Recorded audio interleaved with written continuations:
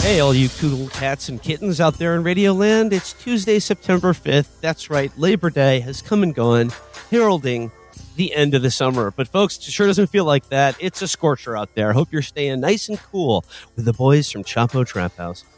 Sorry, I'm just practicing my radio DJ patter to just kick things off today. It's me, Matt, and Chris coming at you today. Gentlemen, let's start the show. Let's do it. To kick things off today, I just the story that everyone's talking about. I think we need to mention diarrhea plane, the plane full of diarrhea. Headline: Sharts on a plane. Delta flight forced into emergency landing by passengers' diarrhea. Hot snakes on a plane. A Delta flight from Atlanta to Barcelona was forced to turn around and make an emergency landing after a passenger had diarrhea, quote, all the way through the plane. Now, okay, this story. What's that mean? Yes, how all through the plane? Like he shat like directly into one of the air vents, and it just aerosolized throughout the cabin. He scooted his ass down the entire aisle like a dog. Matt, I've given this much thought, and basically the only explanation I can have for how diarrhea could get all the way down the plane is some sort of terrorist attack. Like someone just gets up, drops trout, and just runs down the aisle, just spraying shit everywhere. I think the most realistic possibility is that it hit him before he got to the bathroom, and it left the trail before he could get there. Yeah, down the old pant leg. Now, there's a lot of agonizing things to imagine. Were you on that plane, or were you indeed the diarrhea person in question? But like the fact that it had to turn back and land in Atlanta, because like, yeah, I would want if I was on that plane, like, because like, look, you're going to be trapped in a hermetically sealed soda can with liquid shit. I would like it to like the flight to have sort of crossed the Terminator, at which turning back would be longer than reaching the destination. That's ideal, yeah. I mean, as ideal as a situation like that can be. This is a worst case scenario, because if it happened like a half an hour after takeoff, all right, that's kind of annoying. Yeah, but 2 hours, 2 hours, 2 hours, and now you get to spend another 2 hours in the shit plane, and you haven't even left the place that you started from. You're over at international waters, and instead of getting to disembark in Barcelona, you're back in fucking Atlanta. Imagine how much paella was left uneaten that evening on the Rambla.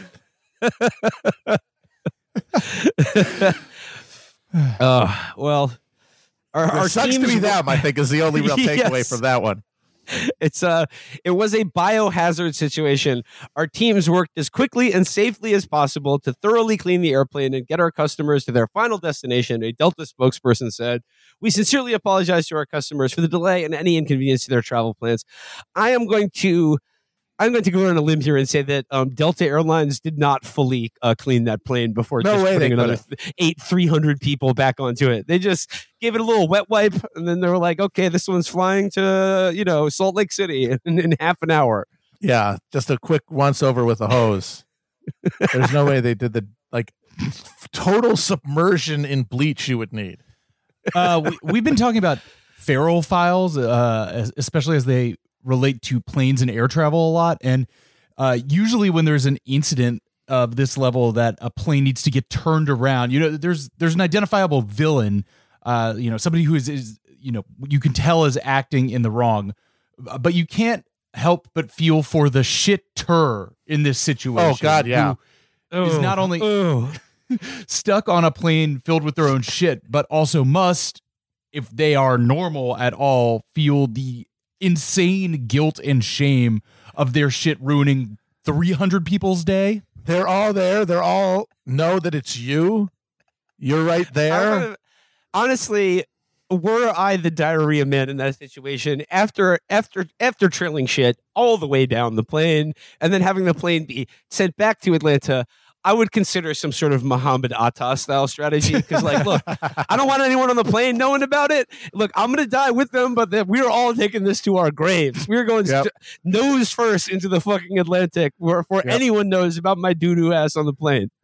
And then, but then your posthumous nightmare is realized when they get the black box and the pilot's like, a passenger 7L, Larry Summers just shit on everything. And now he's battering down the cockpit door. Let this be his epitaph. They're going to send James Cameron down there, and they're just like, yep, that's doo-doo. That's doo-doo all over the shit. This is making me think of a airplane-based thriller in, say, the Red Eye or Nonstop. Oh, yeah. Tradition where the shit is found, but nobody knows who did it. And you have the rest of the flight to try to figure out which passenger or crew member it was. It was the pilot. Ooh. That's the twist. Or you get kind of a Kenneth Branagh, like a haunting in Venice situation. Shitting at altitude. Ladies and gentlemen, one of you is the shitter. None of us will be leaving the plane. Well, that's a charming diversion, but can we cue up the Trump clip, the Trump heater for this week? Absolutely. He keeps coming out with them. Look at Joe Biden's only campaign strategy is indicting me. That's all they can do. Keep indicting him on nonsense. Going on extended vacations and sleep. That's what he wants to do. He wants to sleep and he wants to go to the beach and sleep. He thinks he looks good in a bathing suit. He doesn't. I love just like the rhythm of it. He thinks he looks good in a bathing suit. He doesn't.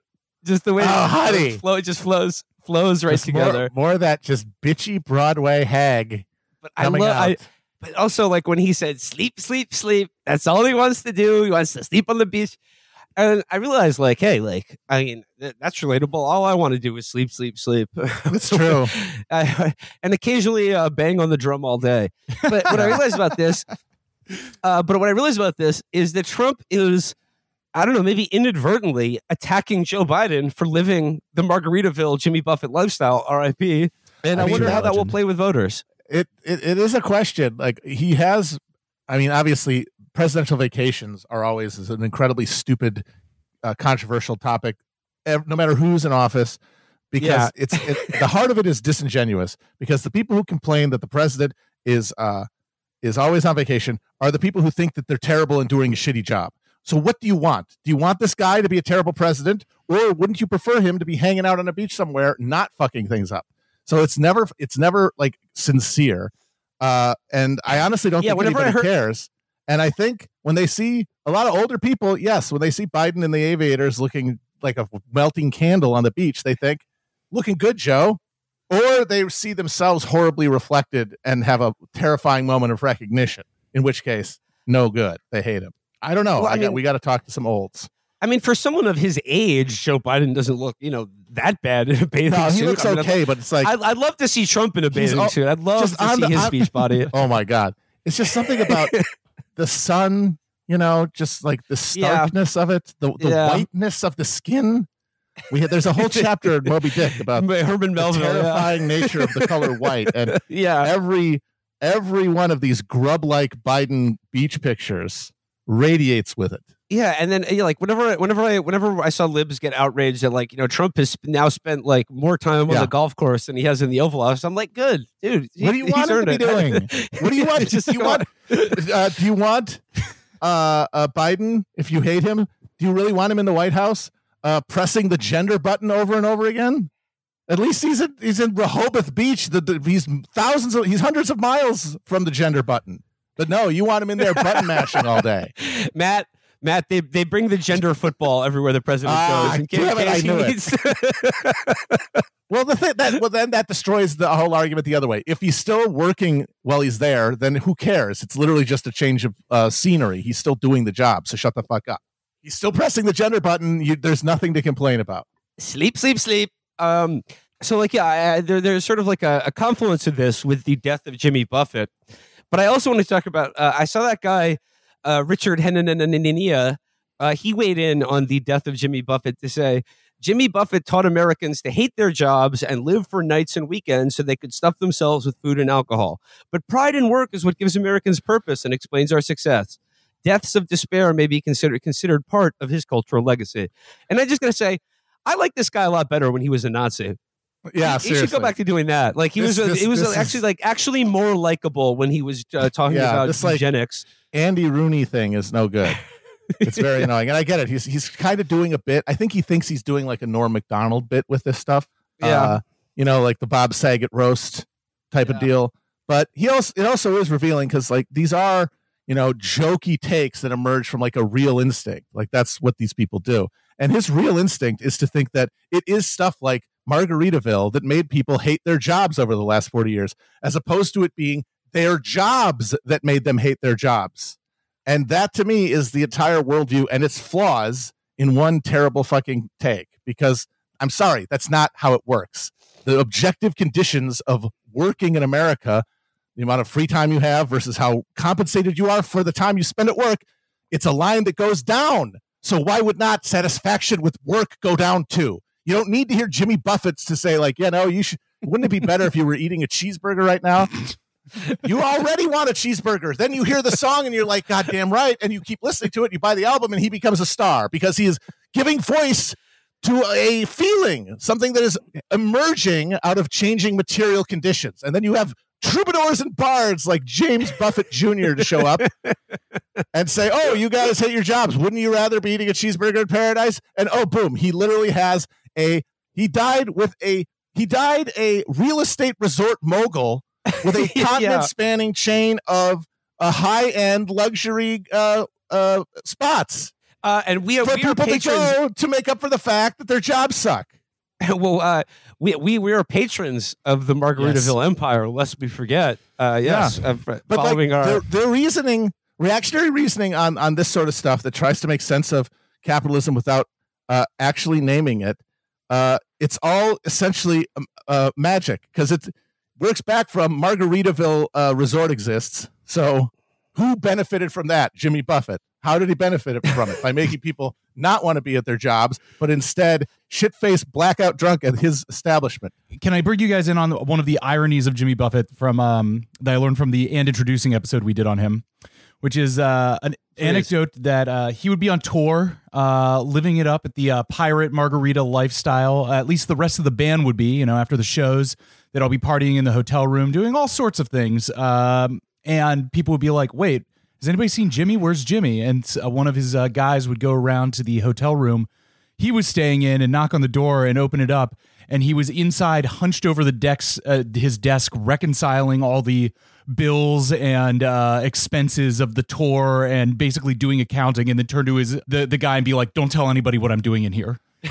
He is a hypocrite. Yes. Yeah, he's like one of these rappers that's not really gang affiliated. Yes. He saw a market and filled it. That's how this fucking shit works. They don't get in their little cabals and figure out, how can I, Jimmy Buffett, become a millionaire by disaffecting hardworking Americans.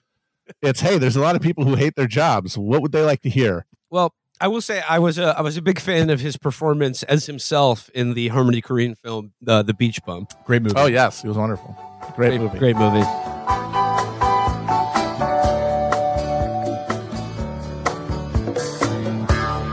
Nibbling on sponge cake, watching the sun bake. All of those tourists covered with oil. All right, well, moving on from Margaritaville, I would like to talk now about the lawsuit that I want more to happen than anything else in the world, but is more guaranteed not to happen than anything else in the world. That's right. Elon Musk threatens to sue the Anti-Defamation League for destroying Twitter's advertising revenue. And all I got to say is, roll out Ken Watanabe. I think he's got something to say about these two participants in this civil action. Let them fight. Yeah. I mean, there are mutual judgments where they're both wiped out. Is that possible? Like there's a countersuit. They both win. It's like the end of Reservoir Dogs. Everybody goes down. Stop pointing that gun at my dad. Fucking gun at my dad. Stop pointing that gun at my website. It's quite epic. Quite epic. Oh, interesting irony. I mean, like this lawsuit is not going anywhere, but something happened to cut Twitter's value in half. Something did. The thing that happened is he bought it. because the value he's talking about is the value he paid for it. He was the only person on earth who would have paid that price for it. The proof of that is that he was forced by the government to pay that price for it. So as soon as he bought it, it lost that value because there was a market of one at that price point and he filled it. No one else is paying that much for Twitter. No one else is insane enough as you and has the freedom to do that kind of impulsive bullshit. So that means the market has collapsed for it. Without anything, you could do nothing. And you still are in a situation where you've lost half the value for it. And now you've got to find something in the subsequent failure to like epically, make it worth that through magic, which is what he thought he was going to do. Oh, I can get there. No problem. Oh, it's not working. Jews did it. It is a textbook example of how anti-Semitism functions. It is like you fucked up. Something happened. You're in a bad situation.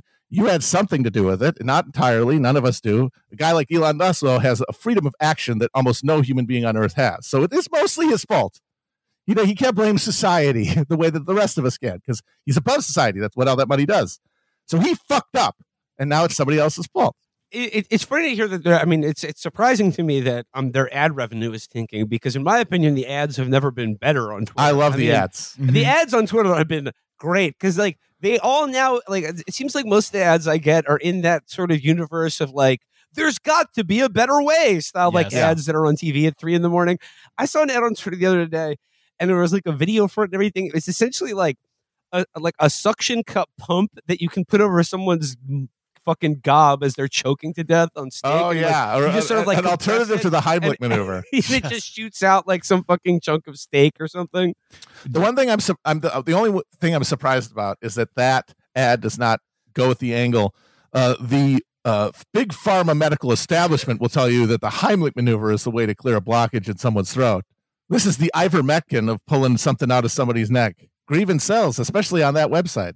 Missed opportunity. I like the one that's selling mushrooms, psychedelic mushrooms that are just literally poison. And I know, all psychedelics are like technically poison, but this is like an actual where like the hallucinations are part of a package of symptoms of like deep cellular damage. And they got community notes now on the ads, so people are saying this is literally poison, which is another thing. Those community notes, I'm sorry, nobody wants those as an advertiser, even a company that isn't showing literal. Oh my poison. God, that is like they could flag anything you put on there. That is xenomorph blood to brands. If someone could say, hey, the philosopher's tea I ordered from Socrates' mind genius Alpha Warrior is just hemlock. It killed me. I am dead. Yeah. Yeah, or like you're McDonald's and you're like, ba, ba, ba, ba, ba, I'm loving it. And then there's a community note. Actually, nobody has loved it at McDonald's since 1984 when there were still white people behind the counter. And it was aesthetically beautiful. But, Elon, best of luck with that. And and the ADL really funny too, because you remember like a couple years ago before Elon Musk bought Twitter and the ADL was like riding his dick. They released like they did a tweet where they favorably compared him to Henry Ford and then had to delete it for obvious reasons. We don't like that guy. Yeah. Wow, what a coincidence. You get these guys who are not part of a broader like capital class, not like the finance guys, not like people part of a sector. Guys who essentially define a sector by themselves. Ford did. Musk did. So that means they're lumpen billionaires. They're not immersed in like a sector and are like disciplined by a social network. When things go wrong for them, one way or another, guess who they blame? They will become Jew hating. That's all you can. There's no other explanation at that level. When you are in that level of clouds, if it's either you or some other force, well, it can't be, any of the things that got you there. It has to be an externalization of the worst parts of that process into a group of people. And then, boom, I got my explanation for what's going wrong here. All right. Well, moving on from the psychological roots of anti-Semitism among the business genius billionaire class, let's check in on the Mercedes and Matt Schlapp. Mercedes and Matt Schlapp. Felix isn't on today, but Felix, his tweet about this had me dying. When Mercedes Schlapp tweeted, "The Daily Beast is Satan's publication to persecute Christians and their families," which True. Factual. Absolutely. Yeah, it's the Daily Beast. They're not really hiding it. Felix said, Matt Schlapp owns, none of your wives would do this if you got caught trying to honk off your work friend. He has insane game, except when he's trying to have sex with guys. But I guess that honestly feels like a wizard's curse or something. You know, you're going to have like total rapport with women to the point that you can get one to just be your she would throw herself on your funeral pyre, but you actually want to have sex with men and you have zero game. You cannot fucking fuck at all. You're just awkwardly groping at interns. Yeah. You're going Beetle Bailey's boss mode. Chasing them around a desk at Turning Points USA. No, but what inspired Mercedes and her the latest outburst is the Daily Beast is covering headline Inside Matt Schlapp's offer to settle the sexual battery lawsuit against him. American Conservative Union Chairman Matt Schlapp has maintained that the sexual battery allegations against him are untrue, but he's also offered to settle. Now, a quick refresher. Embattled conservative activist Matt Schlapp made an offer in March to settle the multi-million-dollar sexual battery and defamation lawsuit against him, but the proposal was rejected, according to multiple people with direct knowledge of the matter. The offer from Schlapp was in the low six figures, according to the sources. But Schlapp's accuser, Republican strategist Carlton Huffman, who filed the lawsuit. Perfect. That's all I wanted to read. I wanted to remind everyone that Carlton Huffman was the accuser in this case, and but low six figures settlement. Oh, Mr. Schlapp, you're gonna have to do a little bit better than that. Yeah. You're Mr. CPAC. Low six figures. That's what you paid. You pay that much money in like Sebastian Gorka's like forehead wax or whatever to polish up his big dome. And this guy, what's his name? Carlton Huffman? Carlton Huffman, yeah. Carlton Hufflepuff? This guy, just from the name I know, he's not some, wastrel. He's from a family. You molested him while he was dressed like David Spade at PCU, you know? He's a fine young man from a fine young family, and they're going to see this through to the end, sir. Matt Schlapp just has a thing for David Spade, and he's like, actually, Carlton Huffman is dressed like David Spade in PCU, Tommy Boy, and what's the movie where he's running for office? Oh, Black Sheep. Black Sheep. Yeah, you're right. He wears the same fucking outfit. Yeah, he wears the same outfit in every movie. The navy blazer, tan slacks. Yeah. But here's the really good Daily Beast article, and hey. Are they at his Satanic Majesty's service? Well, let's just see here. Matt Schlapp held an exorcism at CPAC offices after junior employees resigned. This is the Daily Beast from September 1st. When a group of employees resigned in protest from conservative activist group CPAC last year, the organization's power couple, Matt Schlapp and his wife, Mercedes, felt it was time for a new beginning. As part of the reset, the Schlapps turned to a priest to evict satanic spirits from the D.C. area offices, according to multiple people with knowledge of the exorcisms. Father Marin, are you there? Oh, my God. Where were these DC offices in Georgetown next to a large stairway by any chance? And so, on an afternoon in spring 2022, CPAC employees at their offices in Alexandria, Virginia, about 8 miles from the fabled staircase featured in the 1973 horror classic The Exorcist, found themselves suddenly in the presence of a Catholic priest. The priest, sources said, sprinkled holy water around the CPAC premises and blessed all the staff, regardless of their faith. As part of the rite, according to these people, the priest placed a medallion above doors in the offices and explained it would help ward off evil spirits. Now, when I read stuff about a Catholic priest doing like sanctifying the CPAC offices, and then I hear reports that like Pope Francis is getting ready to like excommunicate the entire American Catholic Church. About fucking time. Yeah, it's about time. I mean, you gotta protect the brand better than that, man. This guy's a Catholic priest sprinkling fucking water on Matt Schlapp's fat, sweaty forehead. But this is perfect, though. Excommunicate all the American Catholics, and then these guys, instead of just becoming Protestants, because I think they like their pageantry a little too much, to go straight into like the former fucking Foot Locker style churches.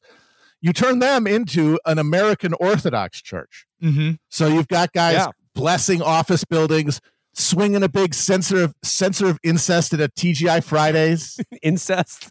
I mean, why not? In certain provinces. Let's go.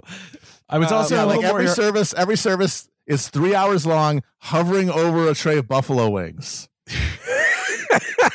And they got a big hat, a big foam hat. It's like a number one finger on their head. This is my wing and this is my sauce. Yeah. I just from listening back through the Rod Dreher supercut, I was reminded that one of the issues at the heart of Rod Dreher's friend's exorcism was that they had been on a waiting list for a Catholic exorcism for like almost 2 years. And yet the national so you're supposed to just have a demon in your house for 2 years while you wait for these motherfuckers? This was part of we've already been over this. This was part of the Rod Dreher exorcism. I mean, like, thing. I forgot about the that Schlapps. part. The Schlapps pick up the phone. They got a priest there that night for the CPAC. That is some offices. bullshit. Yes. You know, it was the rich and powerful. Yeah, the rich and powerful skip the line of exorcisms while us hoi polloi have to be on the waiting list years and years, suffering our wife's torment. See, this is a market inefficiency. This is a bottleneck, a bureaucratic bottleneck that's creating excess demand that can be solved by freelance exorcists. Yes, and I think that would be a tenet of the American Orthodox Catholic Church is that we would allow market forces to dictate the distribution of but it's not because exorcisms. Freelance exorcists. There's Protestant exorcists. Yes, I don't want a guy to beat my wife to death with the Old Testament. I would like somebody with like some no training, please. No snakes, please. I'd like a cassock, one of those little zip things with all the sacraments in it. Yeah. Proof that they went through a course. Yes. I want them bearing the tabernacle, if you will. Yes. Like you need to come. Yeah, I don't want a guy with like an extension cord belt drowning her in her bathtub. Well, unless it's John Constantine. Well, yes, of course. This is such a good point and why it would be perfect for America because, like, what is the problem with exorcism? Regulation. Yes. So here's the deal. The official Catholic Church still recognizes exorcisms and, like, still technically in some cases performs them. But, like, the Pope has an exorcist. Russell Crowe. Yeah. But the thing is, like, the office that adjudicates, like, the validity of these claims, because, like, look, if you're the Catholic Church, you can't just give up the ghost and be like, yeah, demon possession isn't real. Like, we're full of shit. Go see a doctor. Just give your wife a vibrator; she'll be fine. But they have an office that has to adjudicate these claims, and like it's an extremely high bar to clear. So most people with demon possession problems will be, left by the wayside. While they find some perfect case that like one in every 50 years that they can say, oh yeah, like we performed an exorcism, it's real. But that doesn't help the CPAC offices, which are probably filled with demon cum of some kind. The longer those demons stay in there, the more crotches Matt Schlapp will be forced to awkwardly paw at. The article continues though. It's not just anonymous sources who make this claim. CPAC General Counsel David Safavian, also a devout Catholic, publicly acknowledged an in-office exorcism earlier this year under the circumstances similar to the 2022 event described to the Daily Beast.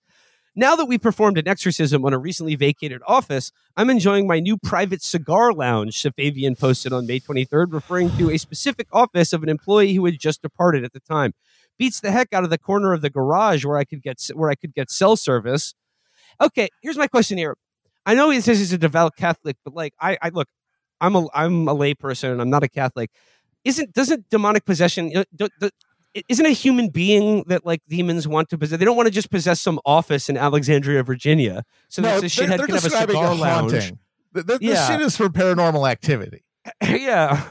Demonic possessions are of souls. Like a person. They want to corrupt the soul of the virtuous. Not like I said, the corner office of an office park in fucking Northern Virginia. Yeah. I mean, to be fair, if I was a demon, that's probably where I would most likely be found. No, I mean, that's in an office building in Northern Virginia. Their idea of demonic possession is probably incorrect, but like office buildings, actual buildings in this country, I would argue, are the places where demons do live, not in us, because not old buildings.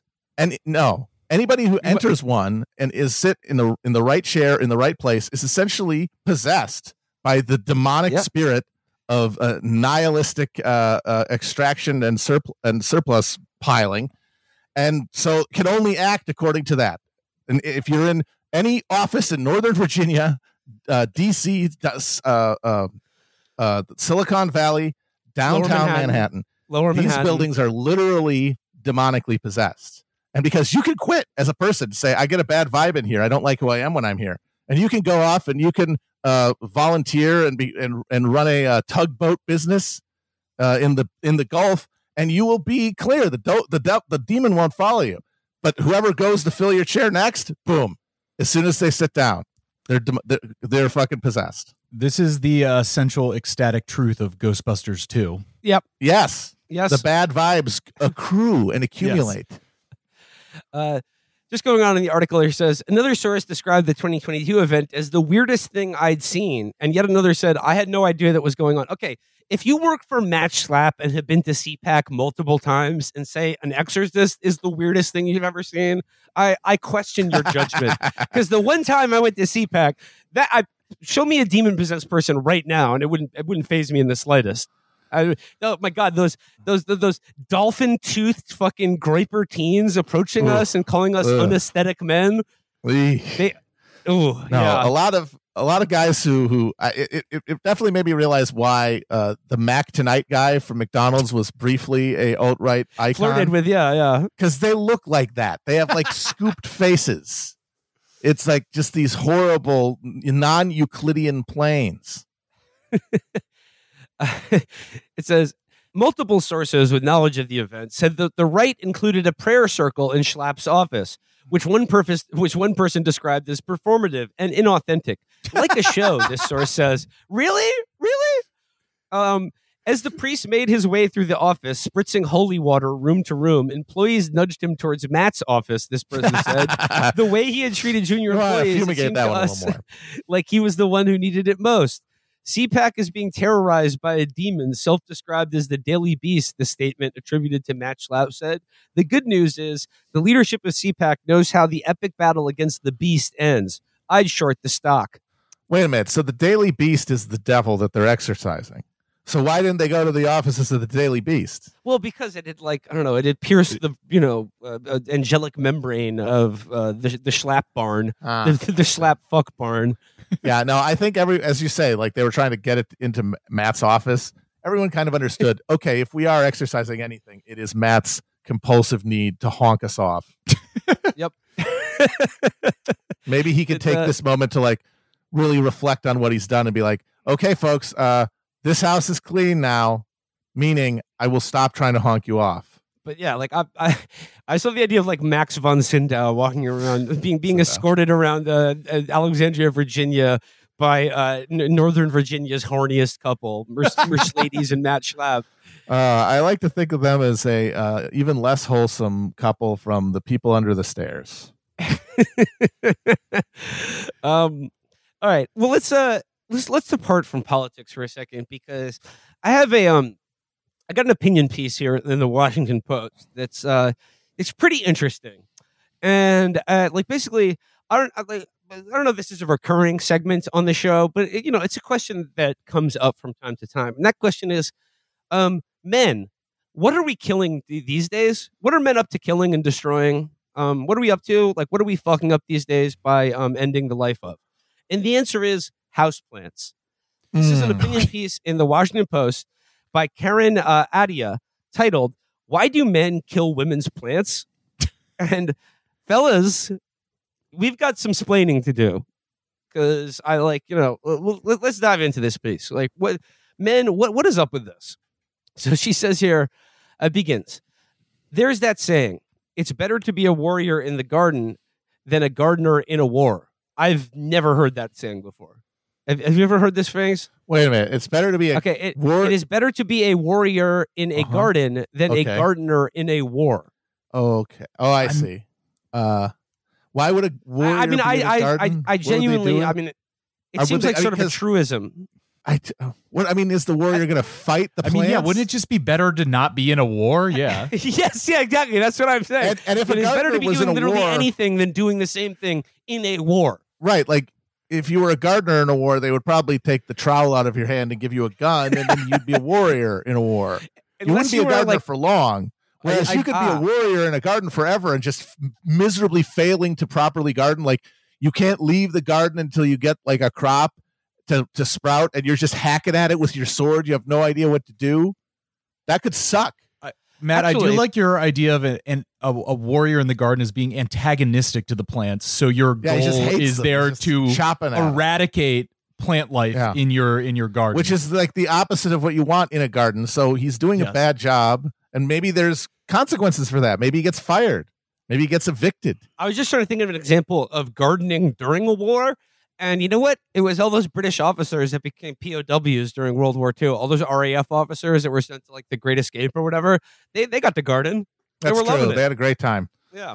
No bigger fucking teacher's pet nerds than the officers who tried to escape from POW camps during World War II. You fucking made it, dude. You served your country. Just chill out. Do drag for each other, which I know you guys love more than anything. Yes. Have your little garden plot. They got to do panto and have a big sleepover with their friends. The Geneva Convention forbid officers from doing work. They were not allowed to work, so they could just hang out. You're going to win at that point.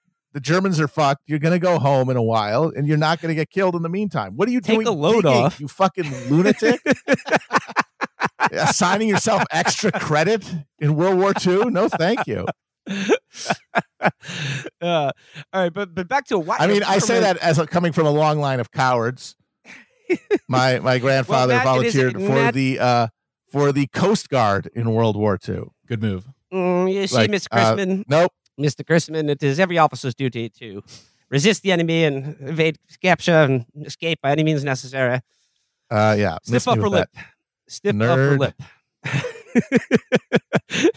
They're like, Matt, you've got tunnel duty, and you're like, these chrysanthemums aren't going to tend to themselves. Look, later tonight, we're all going to put broom mops on our heads and pretend to be beautiful ladies. Yeah, I'm gonna dress up as Betty Grable and have a sock op. Leave us alone. That's the fun shit about war. Yeah. Well, I mean that's we just came up with a great example of being a gardener during the war, but let's see where the rest of this article goes. Nearly 3 years ago, one of my favorite trees in the world, my parents' 22-year-old fig tree, was butchered by some clueless landscaping warriors looking to make a quick buck. And now she includes in this a tweet that she documenting this at the time it happened, October 16th, 2020. She tweeted, putting her dad on blast on Twitter. She said here, "My dad let the tree trimmers massacre the fig tree, my favorite tree in the world. I am livid. I need to walk this off." And she says, months later, as I tearfully predicted, the tree was so injured that a large part of it died. And then another follow-up tweet. "Many of y'all remember my distressing tweet thread last year about the trimmers that came and massacred our tree. I wish it had a happier ending. What was once the beautiful wood of the fig tree is now being burrowed out by ants. It's like looking into the decaying corpse of my old friend. I wish I could go after the scamming land rapers who did this, but they aren't even a registered company." This certainly escalated. This article is going places, and I think like this fig tree is really kind of like just a stand-in for the fucked up relationship between this woman and her dad. When did this thing happen? When was the initial tweet? This happened like 3 years ago. God, and she's been thinking about it that long. Well, I mean, like the article is from September 1st. So, I mean, this shit is still in her mind. But she writes, "I wrote about it at the time, utterly enraged at the landscapers and my father, who had allowed them to mutilate the tree. So angry that I took a pair of scissors and threatened to execute his favorite pothos right in front of him to give him a taste of how I felt." Like, see what I mean? Like, I don't think it's just the fig tree here, you know? Well, also, yes, this sounds like there's some Electra complex stuff going on here, but also you can't forget how psychotic the relationship is between Brits and their lawns, gardens, like their personal. Oh, this isn't a British person. What? This isn't a British person. There's not. This is a regular American. This is Karen. Okay, this person's she's educated at Northwestern University, BA in Communication Study. She joined. Yeah. See, I just assumed they were British because this is exactly the kind of shit that's always in the Guardian. You know, like my poppies were run over by some Childs. This is like an Adrian Childs piece. Yeah. I killed my wife's favorite tree. It looks like it's the death penalty for me by Adrian. Yeah, I was just like, oh, this has got to be. This is British. No, this is a regular American woman. Wow. See, I'm not quite sure where this is going, but I feel like that first paragraph is already a tell, because if she was motivated by pure love of natural growing things, then she would have an instinctive aversion of taking out the death of one green thing, the fig tree, on another growing thing, the pothos. It's not about the plants, it's about something else. Yeah. Okay. So she says here, she writes, after that column was published, I was flooded with tweets and stories from women whose spouses, boyfriends, fathers, and male neighbors had destroyed their favorite shrubs, flowers, herbs, even plants that had been handed down to them from long gone relatives. I was reminded of the fig tree fiasco a few days ago when my sister informed me that the same landscapers had come back and asked whether there was any pruning to do. My sister told me she pointed to the tall, spindly fig shrub growing from the tree's dead trunk stumps. Apparently, the men looked embarrassed, said sorry, and drove away. They're lucky I wasn't there. I would have threatened to prise the tires off their truck if they ever came back again. But that inspired me to put a call back out on Twitter, now known as X, for women to share their stories. And so she sends out the bad signal and says, I would still love to compile stories of women who had to deal with men destroying their gardens, favorite flowers, or trees and vines that have a long history. Hell hath no fury like a woman whose plants have been wrecked by mindless men. The responses I got here were, well, horrifying. If you're a plant lover, read at your own risk. Tree triggers ahead. Now, listener, before I embark on some of these horror stories, I would just like to have it stated for the record that I have had a jade plant for probably 16 or 17 years, the same jade plant. And it's going strong, and I hope to have it another 15 or 16. So I am one of the good ones, ladies. I will not let a plant die if I can help it.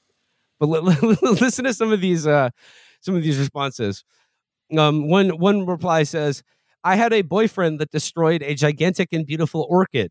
I'm talking about 3 to 4 feet tall and at least 2 feet wide, because he was jealous that one of our mutual friends, a man, gave it to me as a trade for my help with his business. Okay, so yeah, that's not a man problem. This guy is a psycho. Come on. That's not Homer Simpson going, oops. Okay, next one. I lovingly recreated a medieval style herbal lawn in our backyard. Husband, in parentheses, now former, had a service mow the lawn while I was out of town. They alerted him to the weeds in the lawn and offered to remove them. One application of weed killer and 6 years of work was gone. Ooh. Jesus Christ.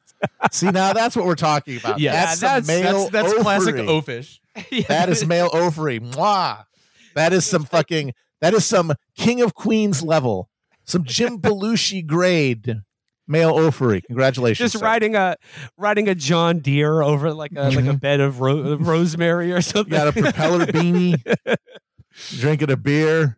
It does take a special kind of husband ovary to not have noticed that your wife has been cultivating one part of your lawn all the time for 6 years.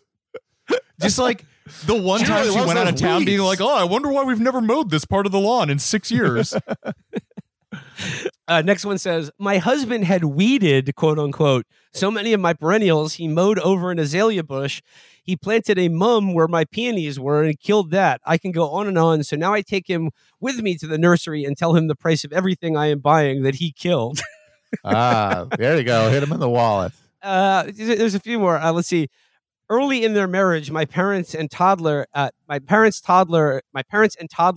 me spent some time living with my mom's grandparents. Her grandparents had grapevines that they were very proud of, and wouldn't you know, my stoned father wound up killing them in an attempt to prune. My mom was and still is pissed. There we go. More. This is the good stuff. Keep this coming. I like this. A friend of mine. He's got fucking Hendrix on and giant headphones. He's got a boobie the size of a fucking Sunday Times coming out of his mouth. A friend of mine took a job in another town at the start of her divorce. Before she could dig up her flower bulbs collected over the years, he completely covered the bulbs with rocks, baking them in the southwest sun. He knew what they meant to her: intentional, vindictive, spiteful. I mean, that. That's not oafery. That's just cruelty. I don't like that. I don't like the ones where the guy's just being a psycho. All right. Well, I mean, there's more similar tales, but there's some commentary on it. She says, I don't know whether the destruction of plants and gardens is commonly considered a sign of toxic or even abusive characteristics in a relationship, but maybe it should be. Plenty of women pointed out that the men who had destroyed their plants were now their exes. I'm not saying all women are earth goddesses, blessed with the innate horticultural talents. And of course, not all men are out there murdering every tree and shrub they can get their hands on. I do know men who have gorgeous gardens and are quite good with indoor plants. From what I could find, there haven't been many studies on the gendered aspects of American lawn and garden care or yard work and why men sometimes kill plants they shouldn't. But for me, growing up, lawn care was male work, and no surprise, manicured lawn grass remains a symbol of male material success. So it's like there's sort of like the lawn, right? Which is like that is like the man, the landowner, the sort of the baron, and like a pretending of the lawn is man work because you have to do battle with it. You have to you got to cut the grass. George Bush clearing the shrubs. You got to clear the shrubs. But got to clear the brush and shrubs. But then there is gardening, which is I think fairly can be nurturing as gendered, nurturing, and bring forth either food to eat or flowers, which is that's it's a bit fruity. It's nourishing one way or the other, the spirit and the body. As Crystal DaCosta wrote in Scientific American in 2017, the state of a homeowner's lawn is important in relation to their status within the community and to the status of the community at large. Lawns connect neighbors and neighborhoods. They're viewed as an indicator of socioeconomic character, which translates into property and resale values. Lawns are indicative of success. They are a physical manifestation of the American dream of homeownership. They are also something that I think should probably be made illegal. Get rid of them. I think we should have, because the Roundup that you need to pour into groundwater to keep a fucking lawn looking away like it is just going to make it so that we can't eat food in the coming decades. And and not to mention all the cancerous effects of Roundup, but also it's just the water wasted on fucking watering lawns. It's just it's all to maintain this parody of our old relationship with nature.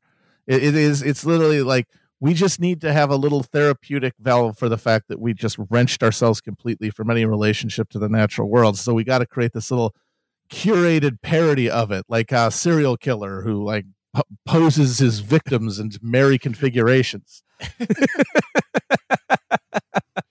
yeah, it's the common thread in the responses I heard from women had nothing to do with grass, but with flowers, herbs, trees, and vines being ruined by men who either refused to listen to women's instructions or had tipped over into rage. I've yet to hear of a woman poisoning a man's lawn out of negligence or spite, but if it's happened, I'm all ears.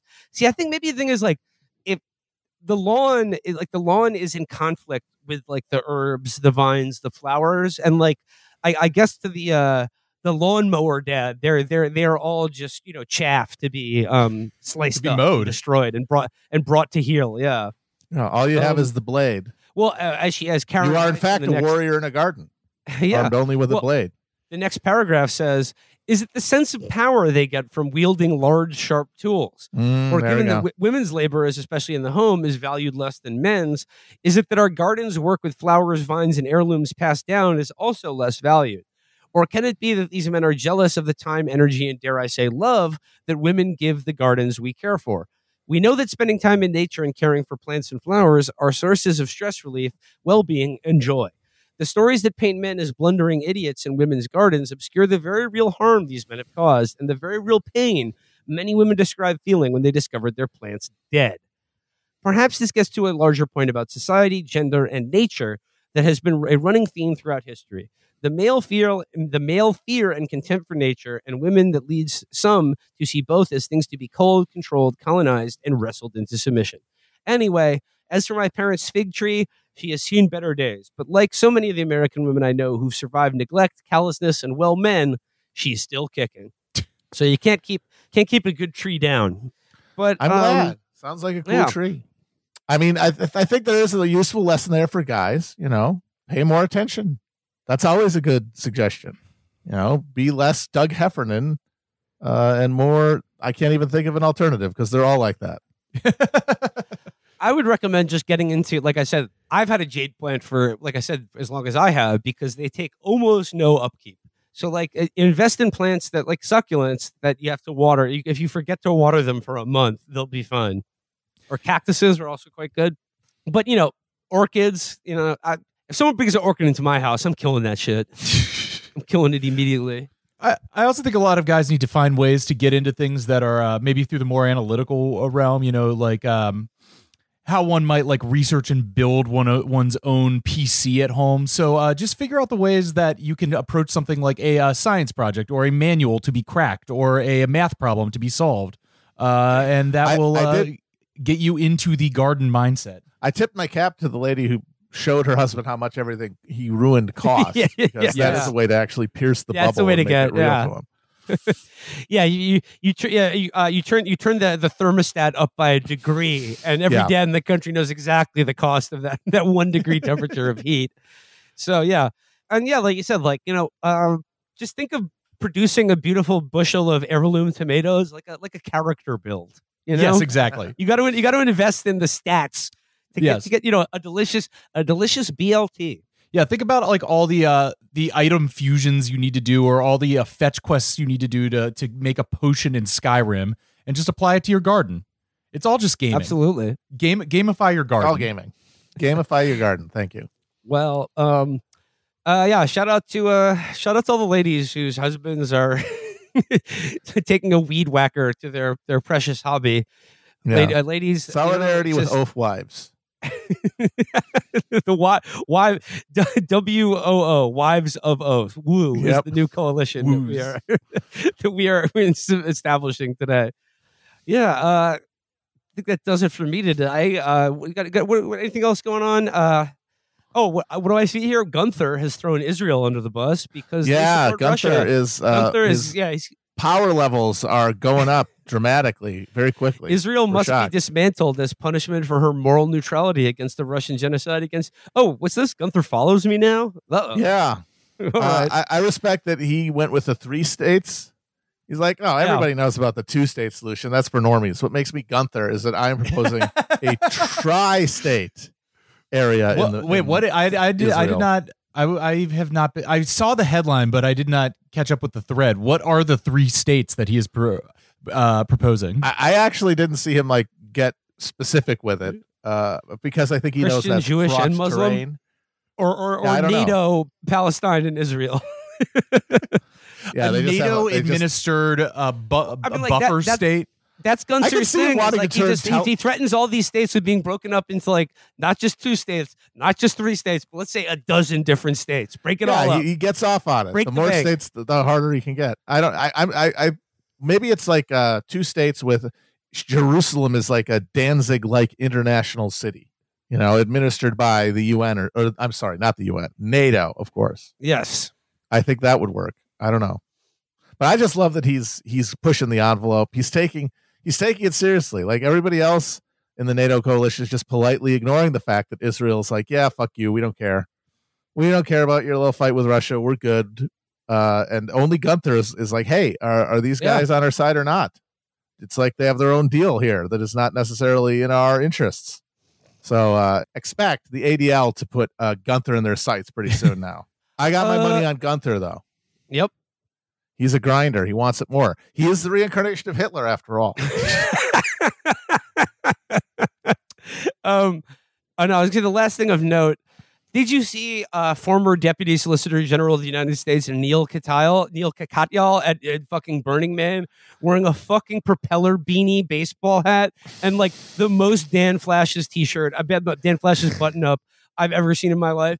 Okay, look at that photo and imagine that you are a African child enslaved on a cocoa plantation, and that's the last thing you see. Yeah. Yeah, it's something, all right. I've never been to Burning Man, and it's just the whole I will not be attending after this is absolutely baffling to me because I think I get it. They're like, oh, it's for tech libertarians who want to do drugs, but then Fucking Chris Rock was there. Fucking Grover Norquist goes every year. Yeah. The fucking Hillbilly Troubadour was there.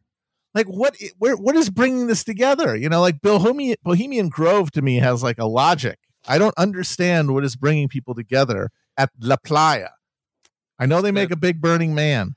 It certainly seems more than, you know, it's always had that like tech libertarian background, but it certainly seems like it has broken containment of even those nerds over the last few years. Yeah. And that this year's flooding is the Ragnarok that it has been courting as it has moved further and further away from the values of let's get a bunch of horny hippies to live in communion in the desert. The first Burning Man was on a beach in the Bay Area. It was not out in the middle of nowhere.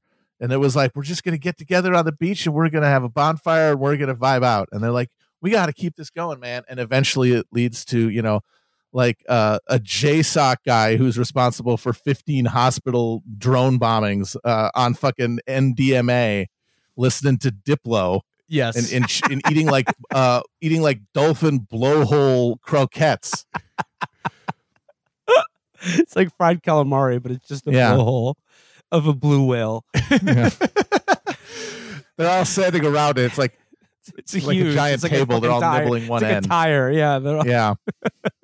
The Burning Man aesthetic. I mean, like, I know a few people who have gone for years and years and years and years who are outside of that, like the Neil Katyal class, and the attitude is always very funny to me because you look, you know, over the weekend you're seeing pictures coming in that look more like Mad Max than maybe anything I've seen in the real world. Like Fury Road. It looked like the part where they got stuck in the mud and they have to like shoot at the bullet farmer over his shoulder. Yes, exactly. And then I check in on some of my friends like Insta stories or whatever who I know are there, and they're all like, first story, waist deep in mud. What am I gonna do? Second story, honestly, this might be my favorite burn ever. So, you know, God bless him. Obviously, it's character building. Yeah. So obviously, the Raytheon class attendance of Burning Man is irritating. You know what, though? But I got to give it up for the lifelong burners who are enduring through this. You got Neil there. He's wearing a fucking looking like a complete prick, but I'm sure he's like rolling face, having a great time. He's got to get his boys, fucking Samuel Alito and Amy Kobe Bryant and Clarence Stout. Get the Supreme Court to go to Burning Man. Give him some fucking let him candy flip and like, you know, give him $1 billion and maybe they'll just realize like, hey, the Supreme Court bullshit, we don't need it. Again, Grover Norquist goes there every year. It doesn't work that way. Okay, get Harlan Crow to go there. He'll fucking have a psychedelic experience. You know what? He's like, I'm burning all of my Hitler memorabilia in the man. We're gonna he's gonna trip. He's gonna see Hitler, and he's gonna be like, you know what? He's actually made some good points. He seems like a nice guy. I'm actually kind of stoked that I own all of his silverware now. I'm just imagining getting the entire Supreme Court out to the playa and enacting an inverse Supreme Court to judge them, like when the Scarecrow is presiding over court in Dark Knight Rises. Yeah. Except it's like a panel of white guys with dreads doing devil sticks, holding them accountable for their moral crimes from the top of a mountain of like junk and like art RVs. Yeah, but then that's time to render judgment. And they're like, we just realized literally all of us are only able to afford to come to Burning Man because of decisions you people made. So congratulations, you're actually in charge now. You're absolved. We're going to give you blood red robes and let you preside over the great sacrifice. And here's the thing I actually had the hardest time understanding about Burning Man. When I hear, okay, yeah, you go out and it's just a giant rave in the desert, you do drugs, you have sex in like a camper or a porta potty. Okay, I get that. It's a music festival without the music. Perfect. But then the shit about how like, oh, we're also building like a giant erector set the whole time. Yes. It's like, how does this time management work here? Where it's like you come down off of 15 psychedelics and then you've got to like get together and build an IKEA tablet, an IKEA like bookcase that's like the size of like a 4-story building. I don't understand that part of it. All the erector sets are constructed by Filipino guest workers. See, this is what I wonder. Do they just like Fiverr out a bunch of people on private helicopters? I don't know. Just do a mass a Task Rabbit. They just have them all like helicoptered out and dropped from parachutes. Or do they actually have to do that shit? Like have an Allen wrench in their hand? It's like the limits of like psychedelic experiences, because I could very well see Neil and company, like rolling face and having some sort of like plur moment and feeling of oneness with the universe, where they conclude that, like, you know what? Everyone else who's not here are insects and should be squashed. I guess what, like, we're all just part of one conscious being. I mean, like the people here, everyone outside of this bubble is not real. You can sort of imagine it like the West, the gods, godhood sort of emanating sort of like rays from a central sun. Like if you put it on a a flag, maybe there would be like slightly off center. There would be the sun, and then the rays of the sun would be coming out of it, encompassing the world and touching all those who are benighted and not touched by God's oneness, that kind of thing. Well, I hope they had a lot of Nestle chocolate to keep the and I hope keep their energy going during the 6 mile hike out of the mud. Hope they have enough ivermectin to deal with the Ebola outbreak. Yes. Talk about worms, Jesus Christ! Watching that fluoresce, watching Brace just be like, I'm going to pretend I'm at Burning Man and tell everyone that there's Ebola. to premium influencers TikToking about the extant and uncontested Ebola outbreak at Burning Man. I had to doff my cap to Brace when I went to a IRL Labor Day hang of mostly offline people yesterday and heard the rumor bubbling up. Did you hear that there might be like some kind of like Ebola outbreak there? I heard that was true, and I was like, that the fact that you can post something so hard that it breaks containment into the real world. I mean, I don't know if this can be attributed entirely to Brace, but let's just say I want to believe. Another headline here I just have to share before we get off today. This also in the Daily Beast. President Biden has been briefed on Burning Man chaos. Quote, "We are in touch with the local people," he said, while adding he was focused on getting everyone out. Thank God for that. We're there to help. I would love to be in the room as an aide tries to explain what Burning Man is to Joe Biden. I mean, it shouldn't be that hard. You just be like, it's Woodstock with gender, sir. It's gender Woodstock. And I think he would get that because he clearly he knows Woodstock. He was outside shaking his fist at the hippies when it happened. And he certainly knows gender. He knows what the gender stuff is. He knows enough there to are stay at least away 3 from of them. it. It's not his business, but they're on his side. That's all he needs to know. So it's gender Woodstock, gives him all the information he needs to know. All right, let's put a pin in it there for today. Fellas, do you have anything to plug or share at the end of today's show? We are plug free other than that Rod Dreher Super Cup, but it seems like people are discovering it. So, all right.